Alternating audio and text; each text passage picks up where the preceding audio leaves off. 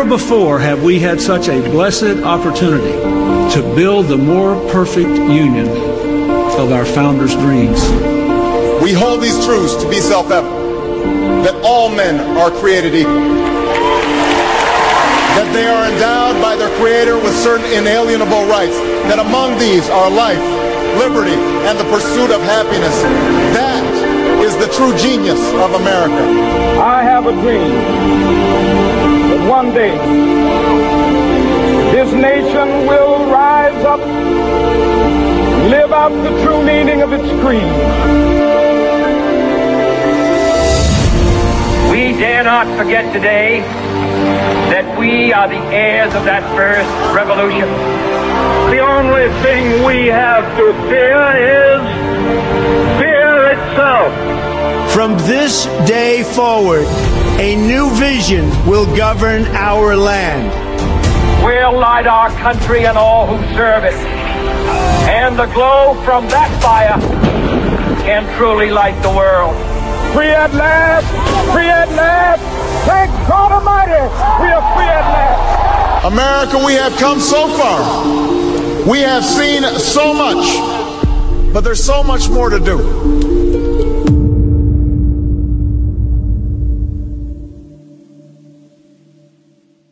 In 1989, a financial analyst from Philadelphia bought an old painting of a country scene for just $4 at a flea market in Pennsylvania, mostly because he just liked its frame. And as he inspected a small tear on the canvas when he got home, the frame began to fall apart in his hands, and he found behind the painting an old folded document that turned out to be one of the first 500 copies of America's Declaration of Independence printed in 1776. At the time, only 23 copies were known to exist.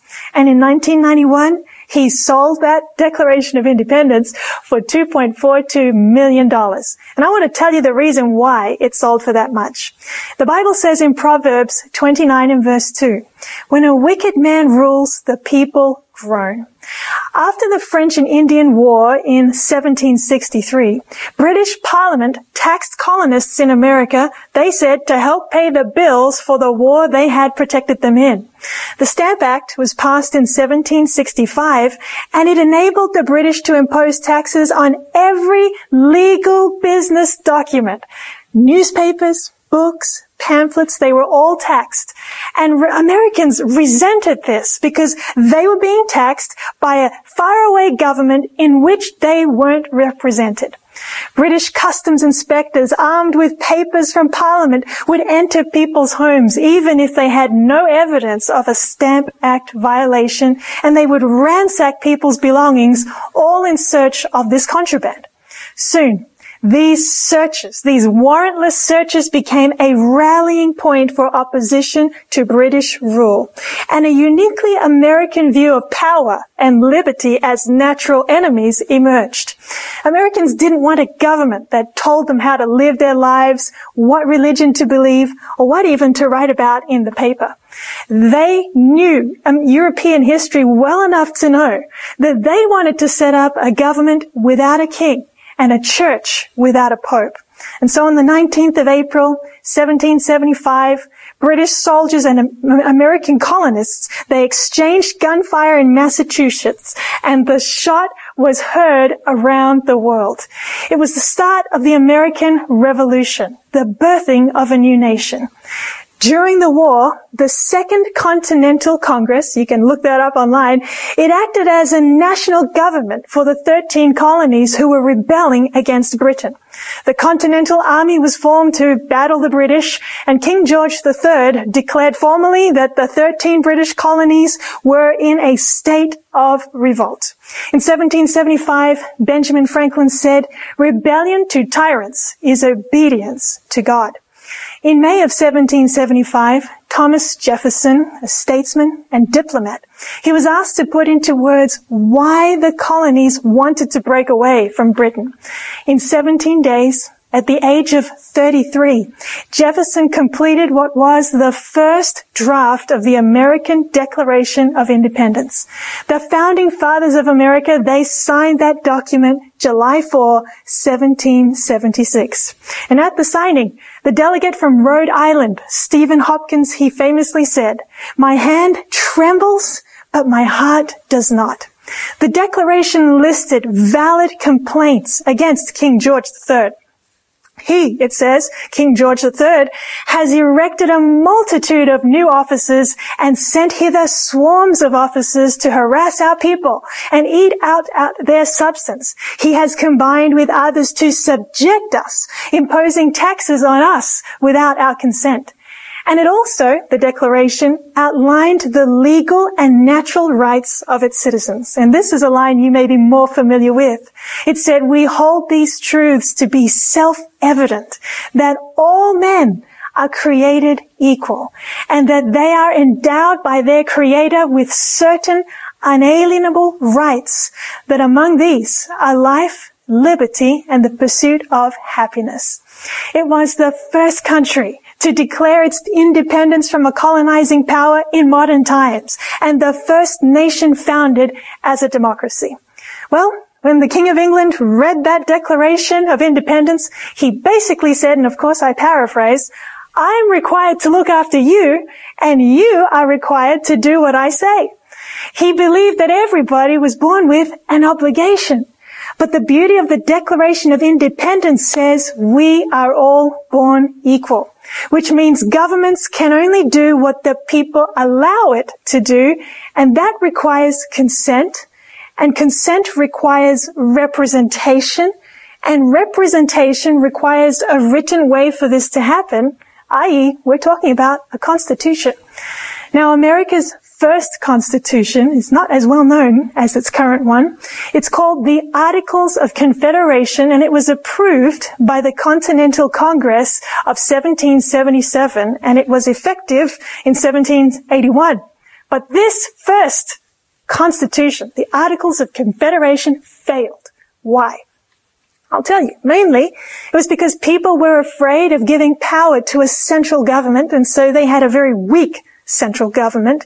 In the words of Alexander Hamilton, he said it was neither fit for war nor peace. You see, if just one state voted no on any amendment, it was rejected. Also, there was no executive branch of government to enforce acts or a centralized court system, and it didn't even have a national military either.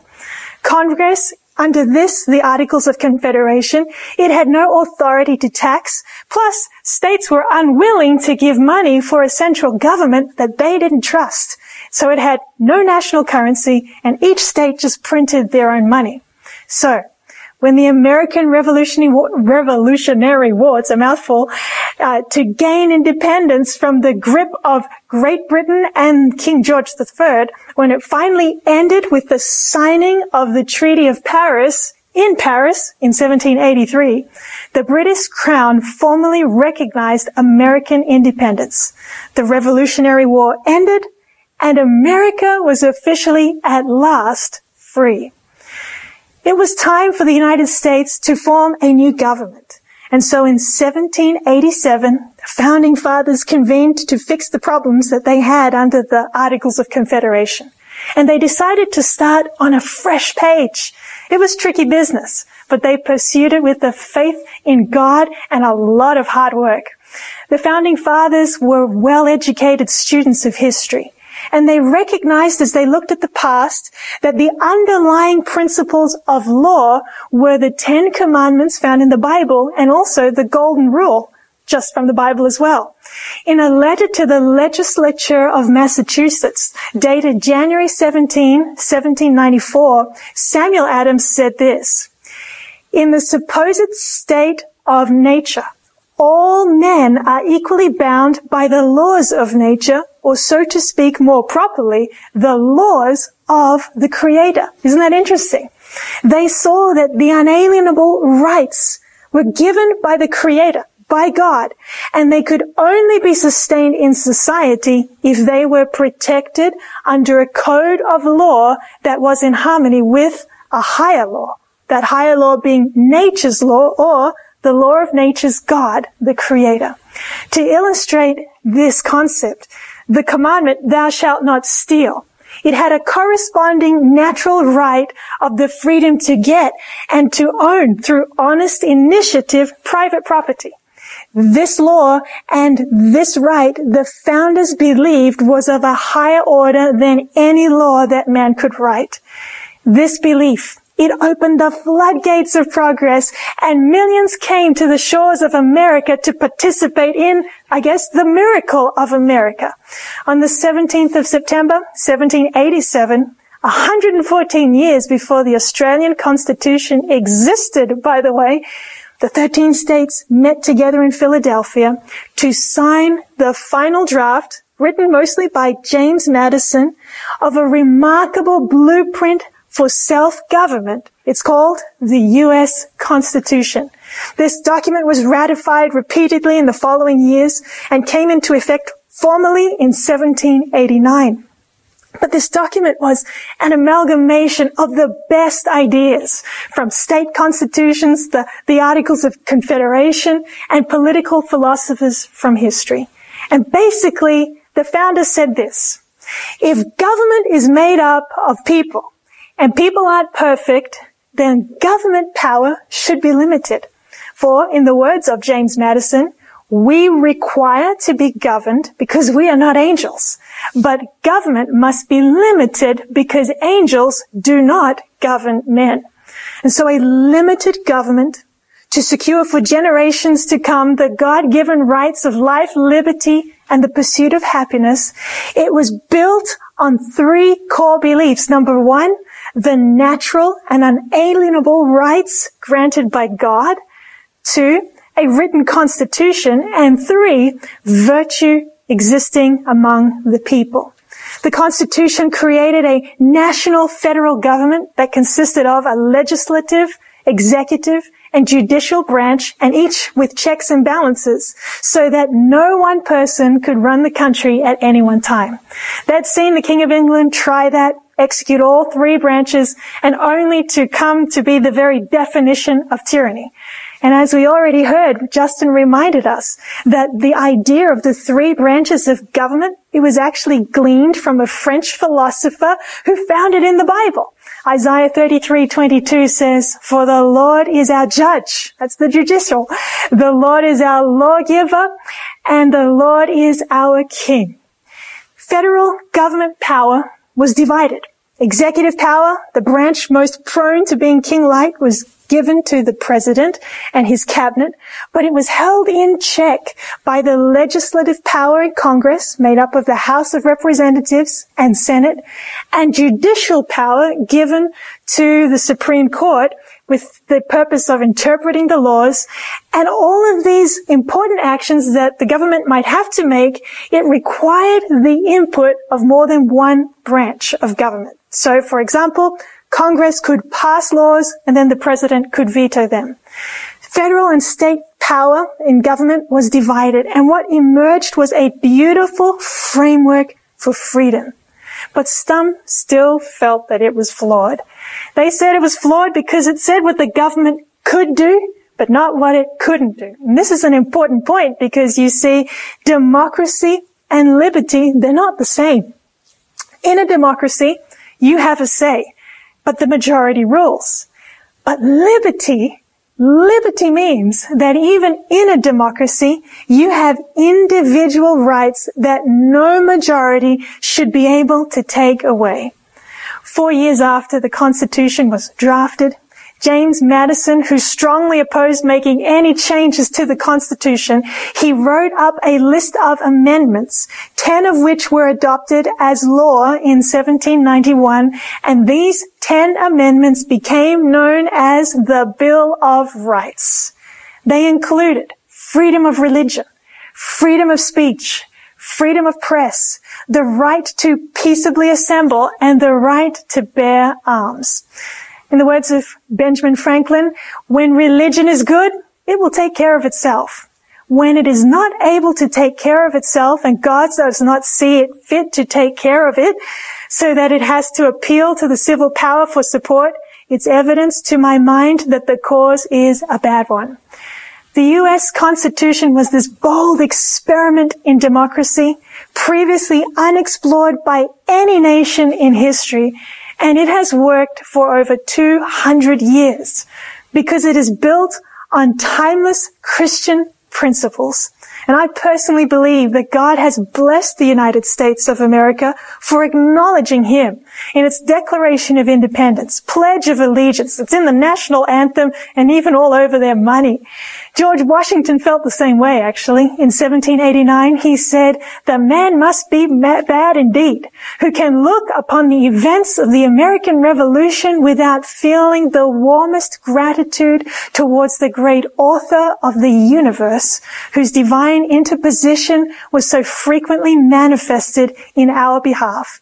And it is my earnest prayer," he went on to say, "that we may so conduct ourselves as to merit a continuance of those blessings with which we have hitherto been favored." When I first flew to the United States, I was so excited. I remember listening to Whitney Houston's stirring rendition of the Star-Spangled Banner over and over again. And I remember as I saw the mountains of America come into view for the first time from the plane, I was thinking to myself, wow, it's the land of the free and the home of the brave. And I never imagined that one day I'd marry an American too. But the first three words of the Constitution are powerful. It begins with, "We the people." And they remind us that the legacy of American patriots was a government by the people, for the people, allowing for debate and differences. Its power didn't come from a king or Congress or Pope, as it did for the nations in the old world, but it came from the people. This is why Gladstone called it the most wonderful work ever struck off at a given time by the brain and purpose of man. And in 1829, Madison also wrote, "The happy union of these states is a wonder, their constitution a miracle, their example the hope of liberty throughout the world." But there was a dark side to America's past. The Bible even recognizes this dark side would exist. Revelation 13:11 says, "Then I saw another beast coming up out of the earth, and he had two horns like a lamb and spoke like a dragon." There's an incredible, amazing contradiction of terms right here. A lamb-like nation with a constitution built on Christian principles, the Bible says, would speak and behave not like a puppy, but like a dragon. And for America, slavery was definitely dragon-like. Former slave Henry Garnet, he called slavery a monster. Ironically, when the Declaration of Independence was even signed, more than 500,000 slaves were on American soil. You and I think about this and we think, how could this be? Proverbs 14:34 says, "Righteousness exalts a nation, but sin is a reproach to any people." Was America great or was it terrible? Well, the truth is, at the time, it was both. The French and American revolutions were reactions to tyranny, and slavery was a moral issue that violated the principles of the revolution as well. This was part of the lingering effect of the old world. And Europeans were attracted to the US with the discovery of vast mineral deposits and other natural resources. But as they came to the US, they brought with them the baggage from where they came from, and part of that baggage was slavery. In the 1770s, African slaves made up 1/5 of the population. And in the land of the free, the South's population was 40% slave. This is amazing because in the Declaration of Independence, Thomas Jefferson had said, and I've told you this before, all men are created equal. But there's this amazing inconsistency because he said that, and guess what? Slave owners agreed. In fact, most slave owners were even Bible-believing Christians. Yet Jefferson, who wrote those words, and even believed that slavery was a hideous blot and evil, history tells us that he himself was also a slave owner. And although he was married and had 6 kids with his wife, he also had a 35-year-long relationship with his wife's half-sister, who was also his slave. He had several children with her, and then when he died, his children were the only slaves that he freed. And while owning hundreds of slaves, George Washington, he also condemned slavery. But as he was leading the Revolutionary War, saying that people are born free, he saw the hypocrisy of this. And when he died, he left orders to free his slaves after his death. So the founding fathers, they knew that slavery was wrong, but they took very slow action against it. And we're scratching our heads and asking why. Well, it was because talking about slavery risked the entire Republican experiment. The economy of the South was built on the backbone of slavery. Southern colonists, they relied on slavery on their plantations. It was making them rich, and they weren't about to surrender this without a fight. But a growing abolitionist sentiment brought the slave and non-slave states to a crisis point after a representational Congress failed. The national political structure was revised again. And what was known as the Great Compromise was adopted, where in the House of Representatives, representation would be based on population, while in the Senate, there would be 2 representatives from each state, regardless of the size of the population in that state. They asked the question, should slaves count in the population? Because you see, this was important. Population determined the number of representatives each state had in the House of Representatives and how many electoral votes each state had in presidential elections. It also determined the amount of tax that each state would pay directly to the federal government. Southern states saw this. They recognized the additional power that they could have coming their way if slaves were counted in the population, and so they were willing to pay higher taxes. The states argued over this and finally compromised, agreeing that each slave would count for 3/5 of a person. The word slavery is not mentioned in the Constitution, but it's right there referenced, 3/5 of a person. And it's amazing to me that people were willing to break up families, to wreck lives for monetary gain. It just reminds us of how easily human beings justify inhumanity to others for personal benefit. This 3/5 compromise, it meant that the South had a greater representation in Congress, in the Electoral College, and this enabled Southern slave owners to win 12 of the first 16 presidential elections. On this, the United States were very much the divided states. 10 states by this time had outlawed the slave trade, but 3 allowed it to continue, namely Georgia and North and South Carolina.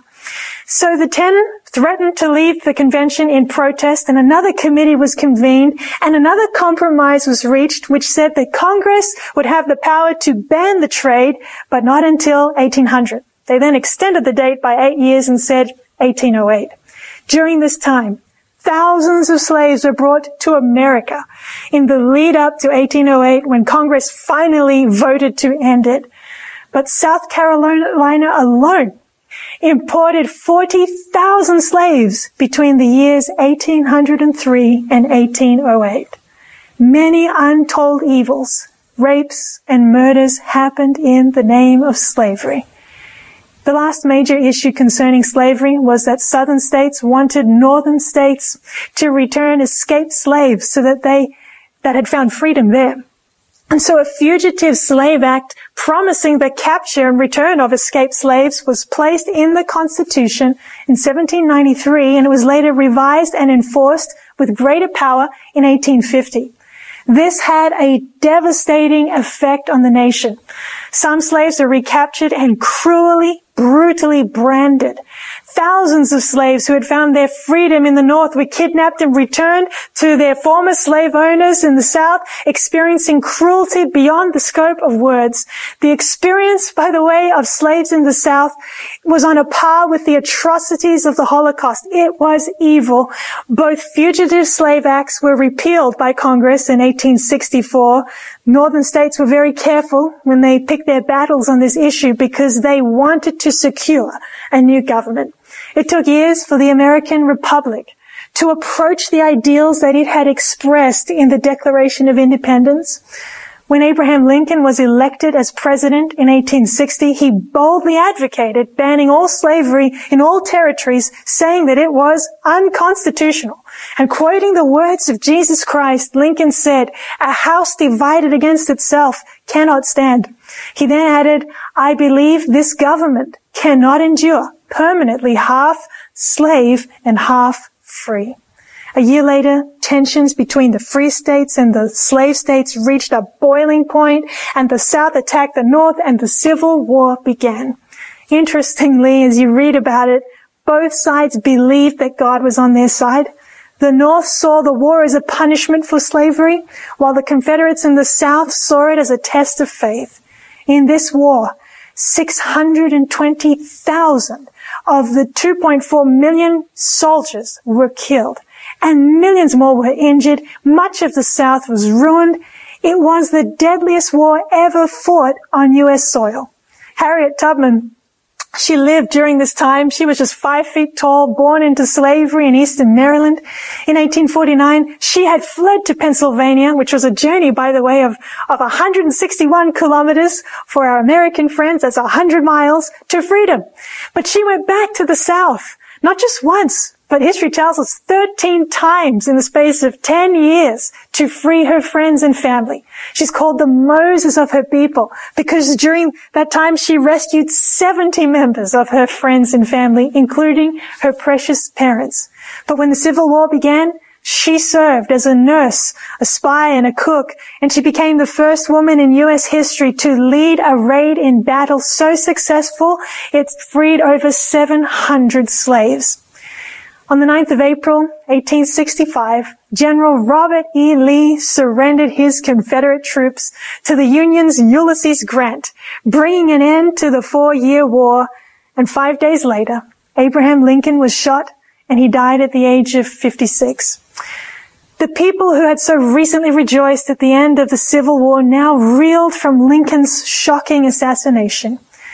A French historian, as I wrap this up, a French historian once asked James Lowell, "How long will the American Republic endure?" He replied, "As long as the ideas of the men who founded it continue dominant." You see, as you look back through history and you see the development of the U.S. nation, you see that in a republic, the majority is sovereign. And the majority, because it is sovereign, it also becomes the most dangerous thing. This means that the greatness of America stands or falls with her people.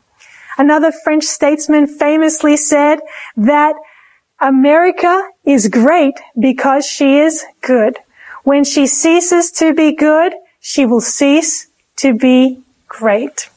I'll end on this note. It's the words of James Madison. He said this, "We have staked the whole future of our nation not upon the power of government, far from it. We have staked the future of all our political constitutions upon the capacity of each of ourselves to govern ourselves according to the moral principles of the 10 Commandments of God."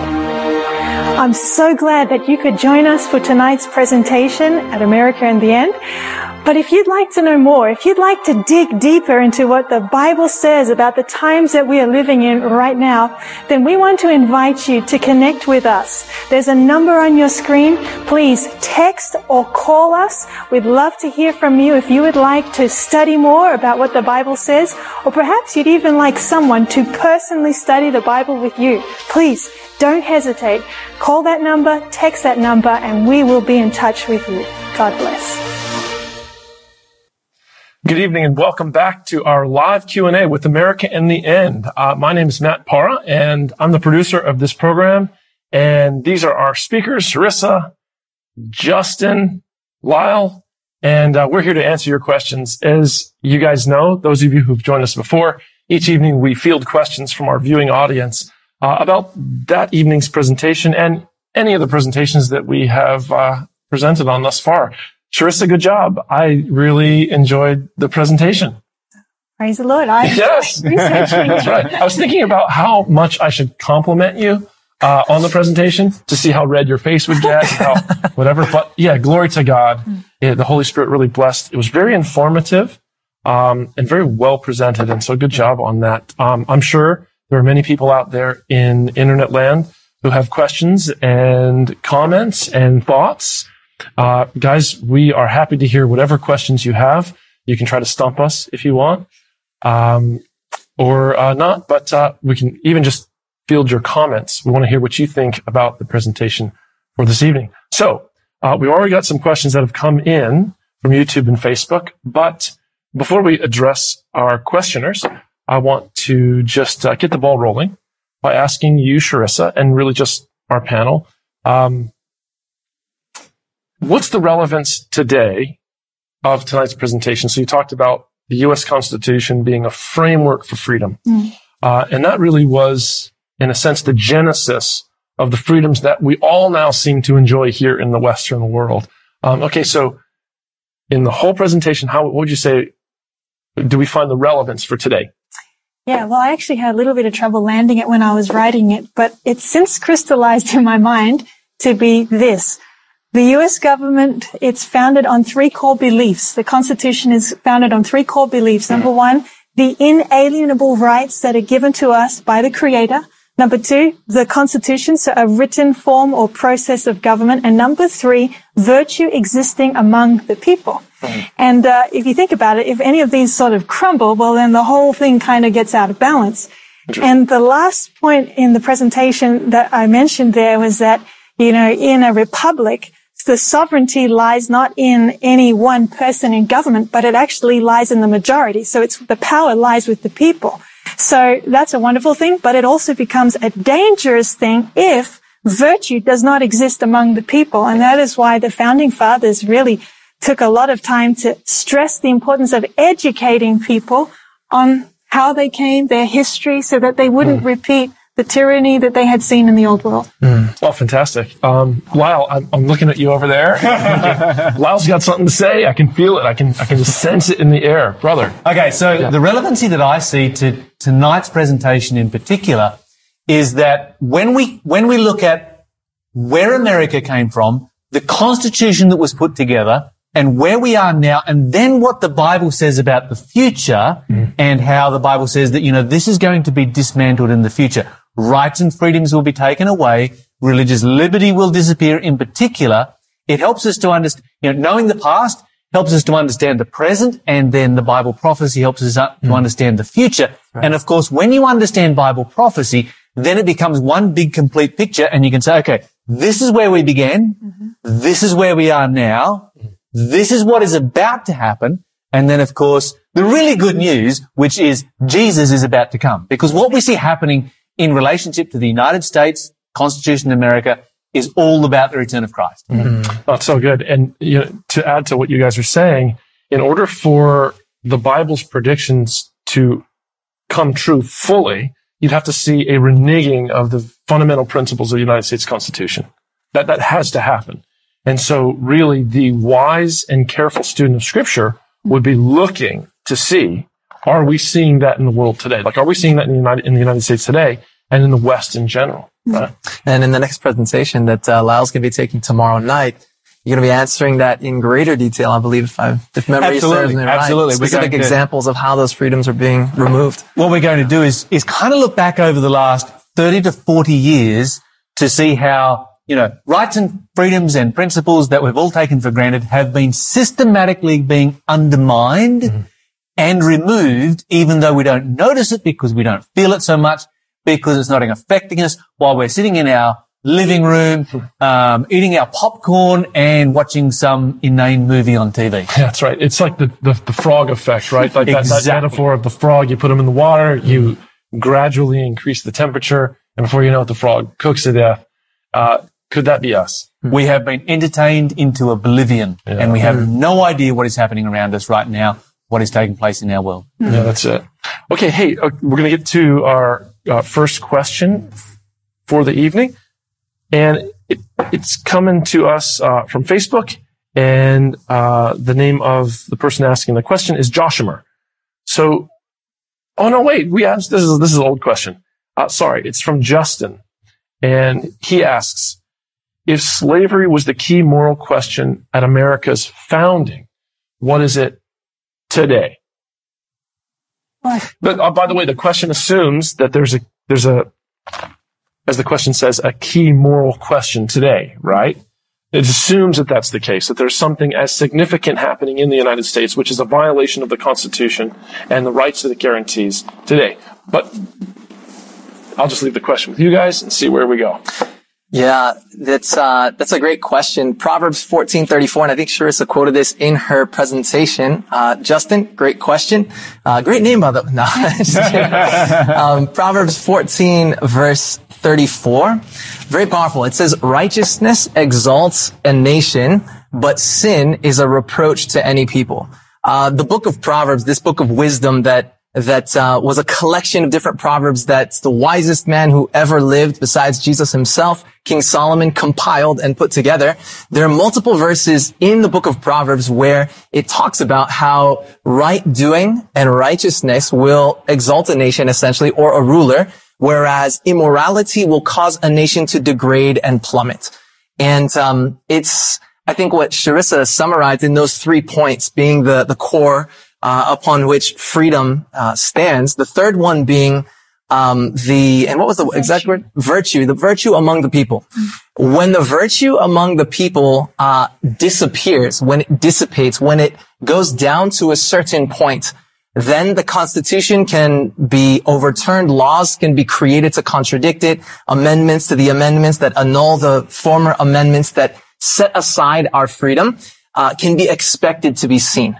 And, if you're wondering if there's any rise in immorality in our nation or in the United States as well as the Western world and the world in general, you need look really no further than the news and statistics of the last 20 years. And, in reality, I think the greatest moral issue, the most key moral issue in America now and all of the West is morality. Will we choose to do what is right? And what God says is right. And once again, our nation in the United States is founded upon these principles. Or will we just do what seems to be right in our own eyes, what feels good, what is cool and what's actually, in style, even though it'll lead to the degradation and destruction of a nation. And I think what we see in America right now with rioting and looting taking place in different parts, that's a perfect example of the fact that lawlessness is increasing. To be peacefully protesting is a right enshrined in the Constitution. We do have the right to do that. Yeah. But when other people take that as a pretext and come in amongst peaceful protesters and turn it into needless rioting and looting and shooting, killing police officers, killing innocent people, destroying businesses, robbing them blind, taking everything out, no matter what your ethnic background is, as a business owner, your business gets destroyed, then it's a sure tale sign that morality is plunging in our nation. Oh, really good. That's a full-on answer right there. A good answer, man. Yeah, great job. I wanted to say you guys, anybody else want to address the question? Not after Justin finished with that. I was just thinking about it as he was speaking, like you've got this swing to immorality, and it's like a pendulum, The next thing will be we need to legislate morality. That's right. And that's kind of hinted at as we continue through the series. Yeah. Well, it's interesting because as soon as, the riots and the recent riots in America began to break out, I think in Portland, they had over 100 days consecutively of rioting there. And, it was all, sparked through the death of George Floyd. But it seems to me that the number one, there's not a lot of answers, like a lot of solutions that are coming out of the riots. Like we're really upset because of racial injustice, which is perfectly fine. Be very upset about racial injustice when you see it, when you can identify it and you see it. Be upset about it and stand up against it. That's cool. But generally speaking, what I'm hearing coming out of the United States from friends, family, and from the media, there's not a lot of solutions. There's a lot of this is wrong, that's wrong, but not a lot of solutions. This is wrong, so let's burn down stores. That's hardly constructive or productive or useful. But second to this, the very few solutions that I am catching wind of all have to do with the reneging of freedoms. And that seems to be everyone's course of action and go-to. And so I really like what you said. If you have a government by the people and for the people, and then the people unfit themselves for self-rule because they lack self-control, lack discipline, lack the capacity of self-governance and self-rule, now the whole system crumbles because the system is erected legally by the people and for the people. And if you descend then into just mob rule, violence and looting and burning, well then, and some of the things that are happening in America are absolutely just wild. I saw this thing where this report where it wasn't a report, it was a newscast, and there was a person in the audience who was speaking to one of their local legislators, and they were saying, hey, I live in a neighborhood, and the neighborhood just not too far down the street from me was like just broken up and messed up by looters and rioters. And what are you guys going to do? Because you're saying defund the police, and what's up with my neighborhood? And the person said to them the most bizarre answer. It was something like, "That was you're just asking that question because of how privileged you are. You're so privileged that's the reason why you're asking that question." And it's not a good answer, So when your legislators are saying you're privileged because you want law and order and peace and safety in your neighborhoods, but anyways. I would want to just say I'm answering longer than I wanted to here, guys. But thank you for being a captive audience. But when Revelation 13 says that the United States has a lamb-like or Christ-like form or system of government, but yet it speaks like a dragon, I think it was Lyle who pointed out that speaking like a dragon is speaking like an imperial empire, like speaking like imperial Rome. Now, the issue of slavery was the United States speaking as a dragon. In imperial Rome, you had slavery.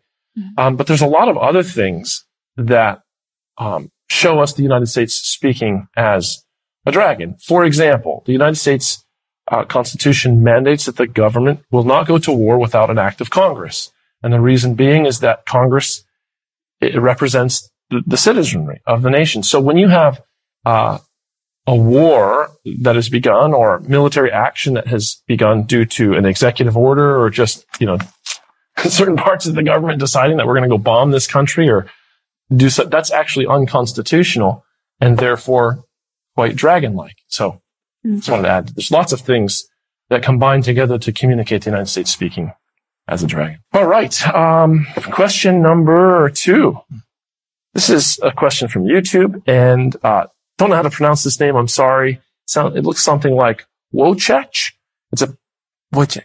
Wojciech, yeah. Wojciech. Okay, cool. Yep. Wojciech has asked, is climate change and Sunday rest a step to the fulfillment of Revelation 13? Now, I'm assuming that what Wojciech is referencing when he says or she says Sunday rest, that there are certain Eastern European countries that today, in our modern era, have legislated that people must rest on Sunday.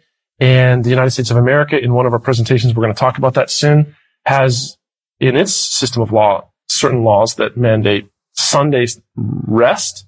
But Sunday rest is a religious institution. So this is what the question's about. Who wants to tackle it? In message number 7, Wojciech, great question. To Wojciech and anyone else who's wondering the same thing, in message number 7, we're going to spend basically 30 minutes. Of those 30 minutes, I'd say the last 10 to 15 minutes of it answering this exact question. Are the two connected? Are these old, Sunday blue laws on the books of America and these laws connected to rest on Sunday and ceasing from work on Sundays connected to climate change at all? And I think you're going to be amazed at the quotes that we look at together. So keep watching and hope that you tune in for message number 7, which will be next Tuesday night. So a week from tonight. Should be a fuller answer than we can really give in a few minutes here.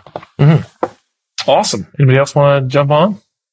No, I really don't want to spoil Justin's thunder. Thanks, Lyle. It's an amazing presentation. Just be there for it. Yeah. Cool. Hey, there was a question that we don't have here on our list of questions for this evening, but you were mentioning, Lyle, before we went live, that there was a question in regards to the separation of church and state that had come in. Yes. Is this a good time to maybe discuss that? We had a questioner on Facebook or YouTube just write in a question and said that they disagreed with something that one of our presentations said in regards to the separation of church and state in the Old Testament. So I think, Lyle, you had proposed the idea that in the Old Testament of the Bible, that God made a distinction between civil and religious leadership. Yeah, absolutely. I think that's a really good question. Yeah. And if my memory serves me correctly, they were asking something along the lines of, okay, if you had separation of church and state, why was it that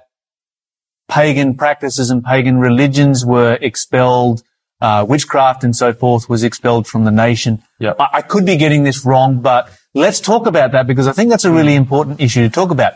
Okay, so very simply, the Old Testament definitely had separation of church and state. That was key and foundational to the constitution that Moses wrote, because you remember that Moses wrote, he wrote a constitution for a theocracy, but he then put into it, okay, when you rebel and decide to have a king, this is how the king will act.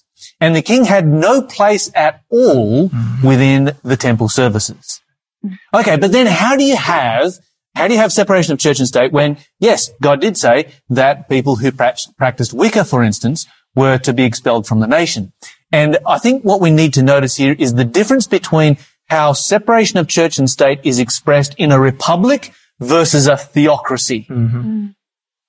Because in those two different systems, you're going to have the same principle of separation of church and state, but a different expression of it. Oh, interesting. Yeah. And so, in a theocracy, what you've got to consider is that God's church is a nationality. And so to become a member of God's church, you become a member of that particular nationality. That's what you choose to do. And there were many people who were proselytes. The Ethiopian eunuch in the book of Acts would be a good example of that. Cornelius, the Italian, would be a good example of that. There are quite a few good examples of that in the Bible.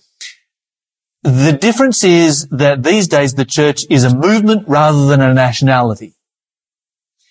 Now, just as we would not accept someone into membership within our church who was practicing Wicca, we would say, no, we accept people into membership within our church who profess Jesus Christ and the beliefs and teachings of the Bible as expressed, by our church.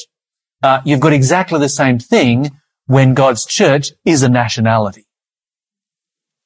So there's where the difference lies. So it's not as if there was a separation, like a separation in the sense that there were completely, totally different entities, but there was a functional separation within the confines of the nation itself. Yeah. That's cool, man. Yeah, King Uzziah, when he goes into the temple to offer incense, and God strikes him with leprosy. Right. Because he keeps those two sides of the nation separate. That's right. Interesting. Wow. Pretty cool. Love it. Yeah, great. Thanks, man. Great clarification. I think sometimes we get confused over the different laws that you have in the Bible. You've got the Ten Commandment law, which is, that's the constitution of God that's eternal. You've got the laws of health and hygiene, and they're kind of very foolish if you don't follow those. It's interesting how the laws of health and hygiene found in the Bible are the driving force behind the response to COVID right now. Suddenly everybody is doing exactly what the Bible says in relationship to quarantine and washing of hands and so forth. So you've got the laws of the Ten Commandments, you've got the laws of health and hygiene. You've got the laws of the sanctuary service that we often refer to as the ceremonial law, which begins with sin and ends with the cross. But then you've got the laws of the theocracy that involve the civil laws and the civil penalties that begin with the time of Moses and end with the Babylonian captivity. And if you start to confuse those two or those laws and blend them together and make them all one big, just stir them into one big pot, then you make the Bible contradict itself all over the place. Yes, that's great. It's the Old Testament law of Moses was what many people, as you mentioned, was a system of laws with different categories of law. Exactly. So to confuse them, that's a really good point. And I noticed that when a lot of people approach Scripture, when they approach the Bible, they often fail to make that distinction and end up in all kinds of interesting places because of that. Yeah. A lot of really if you don't make that distinction, then you're going to be trying to enforce the civil penalties of ancient Israel where, people would be stoned. Right. Because, well, how do you get rid of the 10, if you're going to get rid of that, you've got to get rid of the 10 commandments and vice versa. Mm-hmm. But when you recognize that God clearly outlines a distinction between them, then it all becomes straightforward and simple. Mm-hmm. And the Bible doesn't contradict itself. Yeah. And two, I wonder if maybe that's a mistake that the church over the ages made, where it set up inquisitions and began to impose civil penalties because it seemed to want to function similarly to the Old Testament theocracy. But that age was done. That era was finished. Mm-hmm. And Jesus said, my kingdom is no longer of this world. If it were, my servants would fight. And there will be a theocracy again, where God will take upon himself to exact civil punishments for those who have practiced evil and whatever. But that time's not now. Mm-hmm. Yeah. Great stuff, man. Cool. Well, let's get to the Bo. Uh-oh. You just look down and then all of a sudden there's more questions. So cool. We better hurry. So we've got a question from Joshua, Facebook. Are the founding fathers or certain of them really deists? What effect did deism have in the formation of the United States? Now, deists, as far as I can understand, I'd be happy if you could correct me. Anyone out there in internet God land, wound up the world like a clock and let it go. That's right. There's a divine being out there, but it's not a being that is interested in interacting on a personal level with his creation. Created. See you later. Enjoy yourself. And the way that we learn of God is through just the natural world, and that's it. Is that fair? Belief in the existence of a supreme being, specifically of a creator who does not intervene in the universe. Exactly what you just said. Yeah, that's it. Yeah.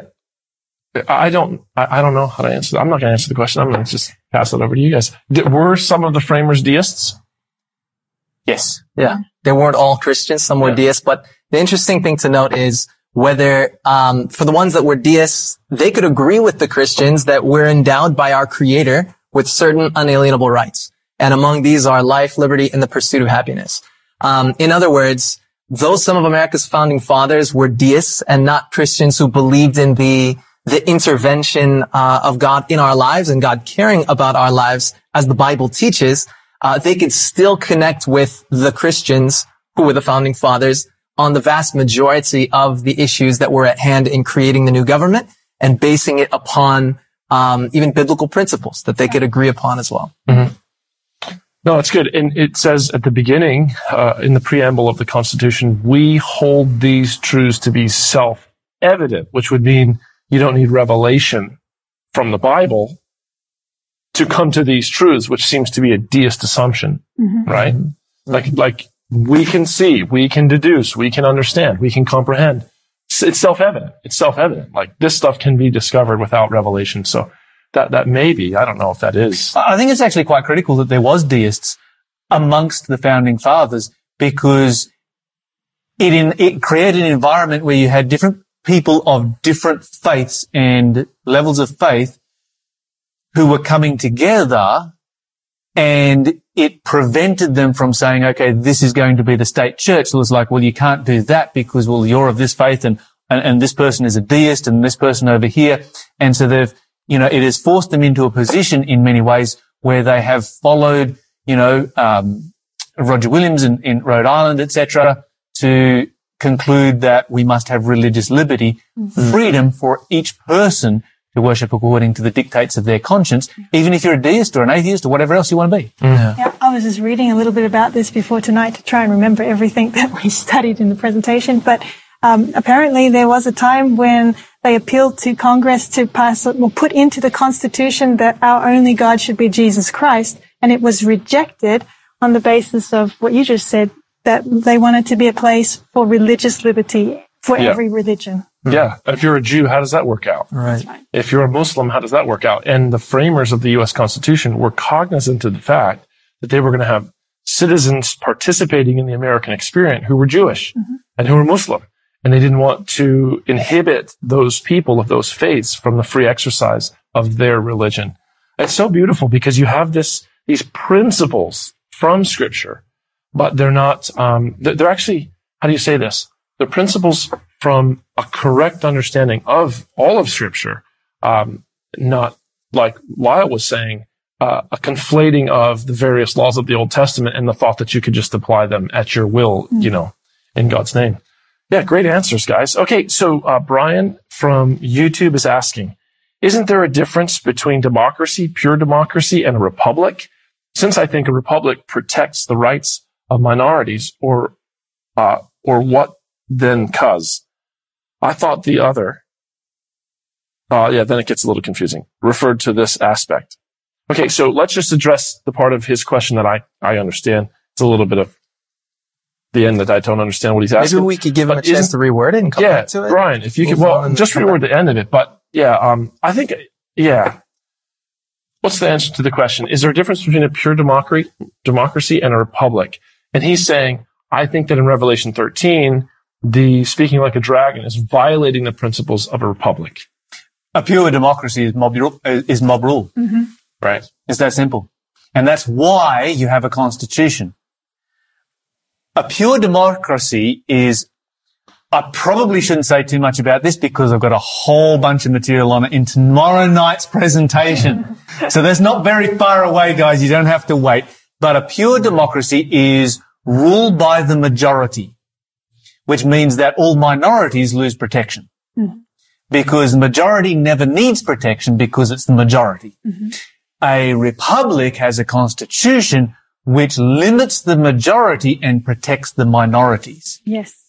The United States of America was founded as a representative republic, or you could say a constitutional republic. Yeah. Mm-hmm. That's how it was founded, legally speaking. So you have constitutional law, which in essence constitutes the nation and defines what the nation can be and must be. And then you have representatives who represent the people in Congress and in the Senate.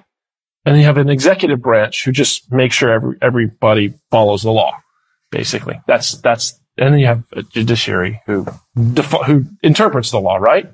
Is that fair? You guys are smiling at me because why? Tell me. Come on, I'm insecure. Because it's all happening. You both nailed it. Yeah, cool. Excellent. It's really brilliant, by the way, the whole idea of balance of powers. Mm. Yeah. Right? Checks and balances. It's the whole idea of checks and balances is based on the biblical assumption that people are naturally selfish and will tend to be selfish and hence disregard the needs and wants of other people and the freedoms of other people. And so you have a balance of power. You have an executive branch which enforces the law. You have a judiciary that interprets the law, and you have a legislature that creates the law. And really ultimately no laws are created but by the people who have representatives in the legislature. And then you have a constitution sitting on top of it all, which guarantees the rights of all of the citizenry. It really is a beautiful umbrella of freedom and safety for all people. And one of the ways that this is in line with God is that God wants people to come to him freely, of their own free will. And so if you set up a system of government that imposes a certain brand of religious worship onto people, well, now no one can come to God freely because in their heart, they really love God for who he is.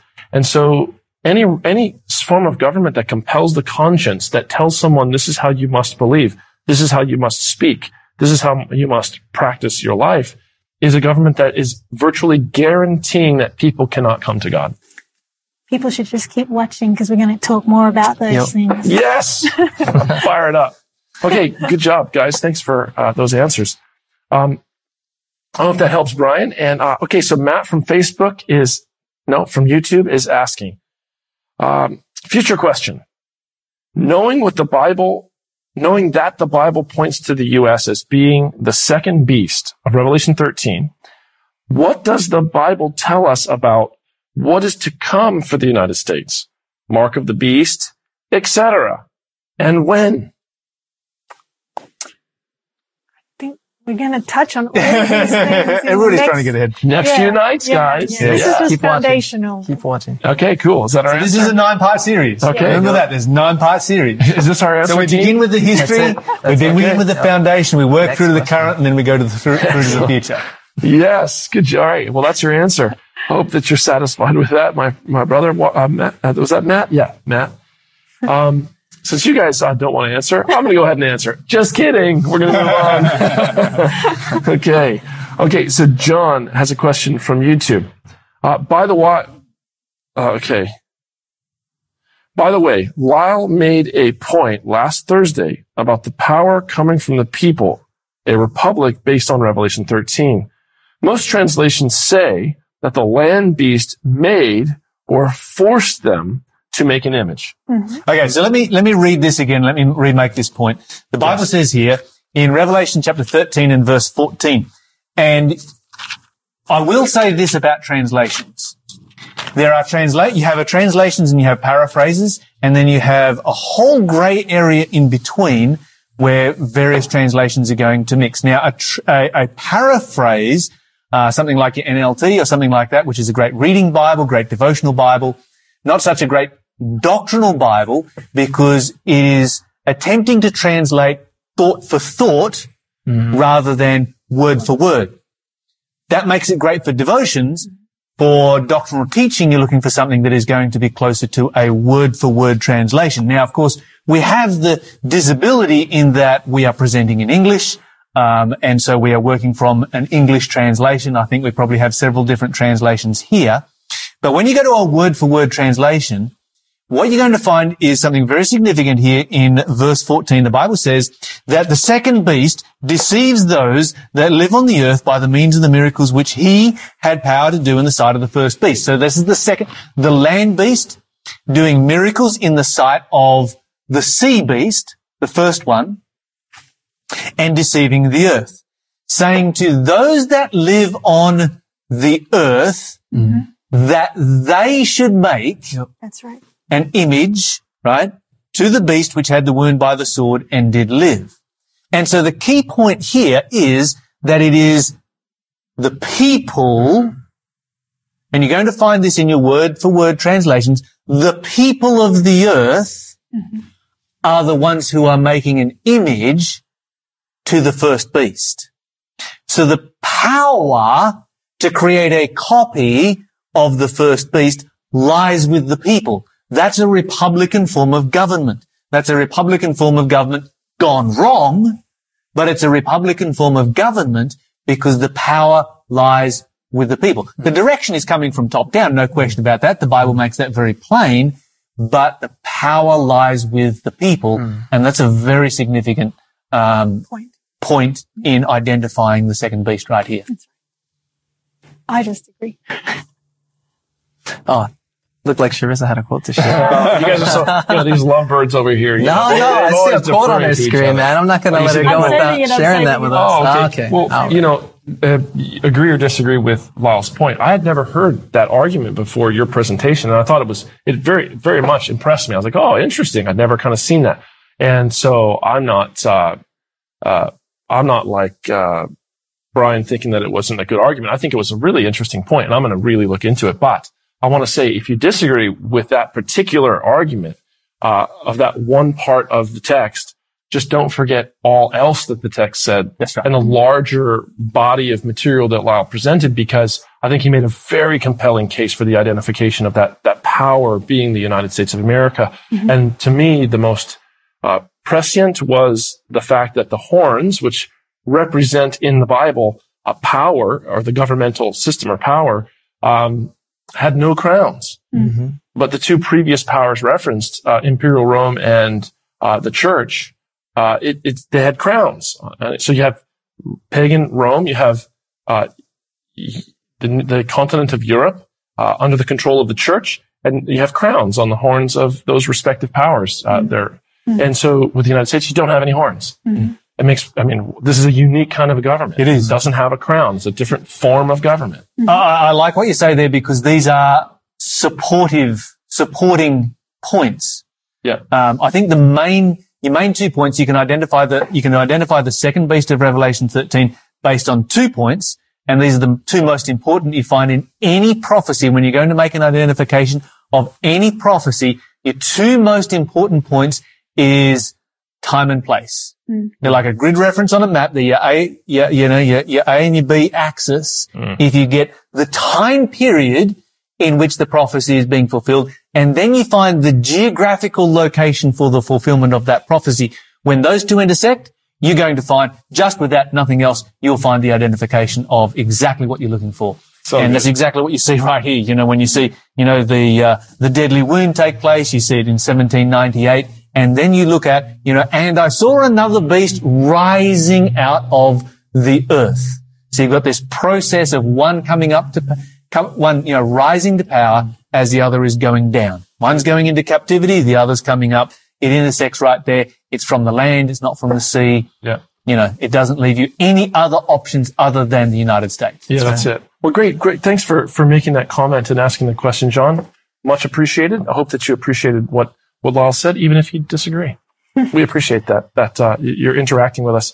Okay, so we've got a question from Leah here. We're going to see if we can nail these last two questions before we wrap up for the night. Leah is asking, was there anything good that came out of slavery in America? No. Next question. No, I'm just kidding. Yeah, no. No. But I want to say something. I mentioned in the first presentation of the series, when we looked at the history, I talked about how the Plymouth Pilgrims came, they united with the Native Americans, had the first Thanksgiving meal. They were Christian, and that governed the way that they treated others. The Jamestown colony in the South, in Virginia, modern day Virginia, was basically a money-making venture. Out of that came the discovery of tobacco from the Native Americans and became popular in London. They were shipping it back. And that's what gave rise that and the Industrial Revolution with cotton in the South. Tobacco and cotton were the main crops in the South that were being harvested.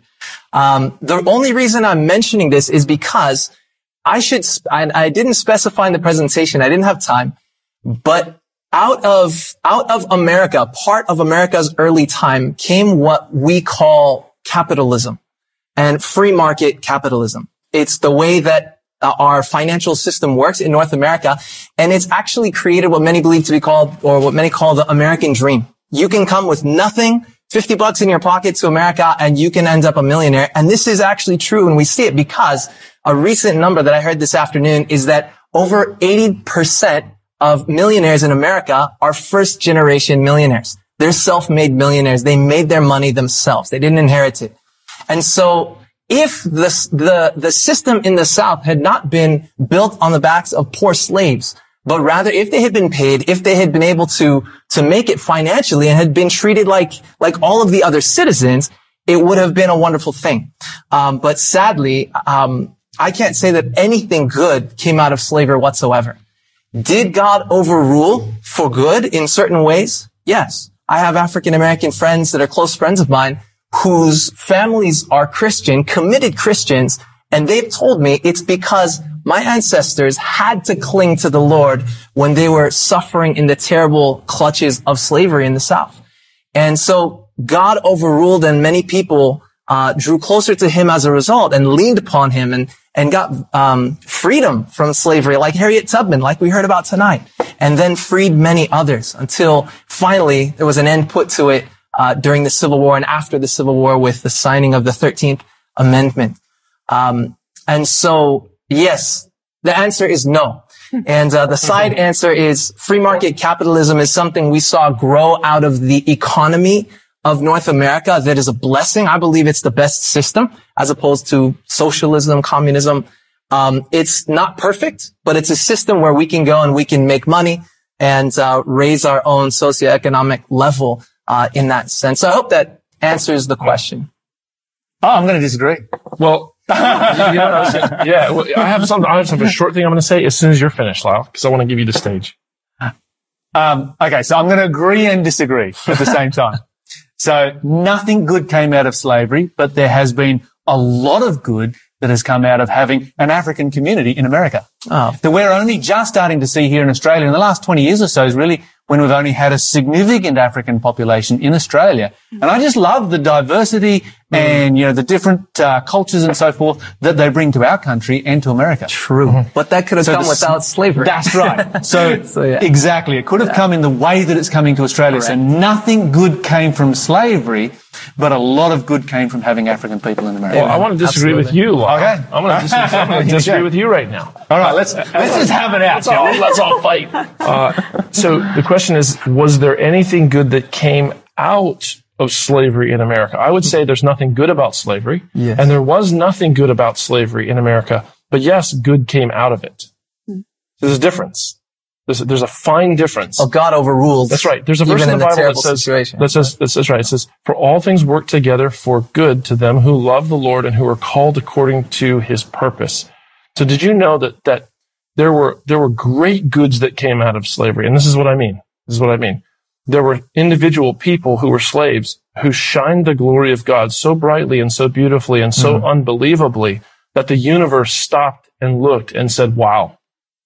So there were angels watching and God was watching, and there were persecuted people who were being treated like animals, and some of them shined like the brightness of heaven because of their beautiful characters and beautiful souls who endured horrible, torturous existences, but yet were dignified, Christ-following human beings and never let slavery steal from them their humanity and their dignity. And that was a beautiful thing that came out of slavery.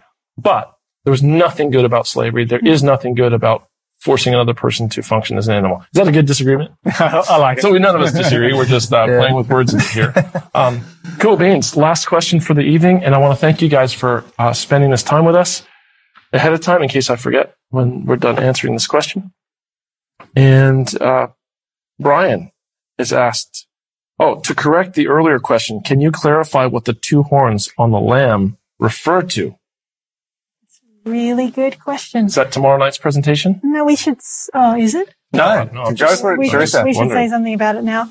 It refers to the separation of powers. So horns represent powers in the Bible, and without the crowns, no kingly power. But the two separated powers that form the basis for the U.S. Constitution is a separation of church and state. It's civil and religious liberty. And I just want to share a quote on this by Clinton Rossiter. He's an American historian, and he says this: the twin doctrines of separation of church and state and liberty of individual conscience are the marrow of our democracy, if not indeed America's most magnificent contribution to the freeing of Western man. So that was a biblical explanation backed up by a historical quote from a historian. Love it. Okay, hey, John Adams, you've asked one last question, but we're not going to get to it tonight. So that means, John, to have your question answered by us directly. We'll look forward to seeing you tomorrow night. We want to thank you all for joining us, and also point your attention one last time to the fact that if you want more information, you've been seeing through the course of our Q&A and through the course of each night's presentation, a number that you can call or text. If you like free Bible study guides, if you like someone to call and pray with you, if you'd just be interested in even someone calling to talk with you about Scripture and faith, then please don't hesitate to text or to call the number on your screen. We really appreciate your time, and we appreciate you.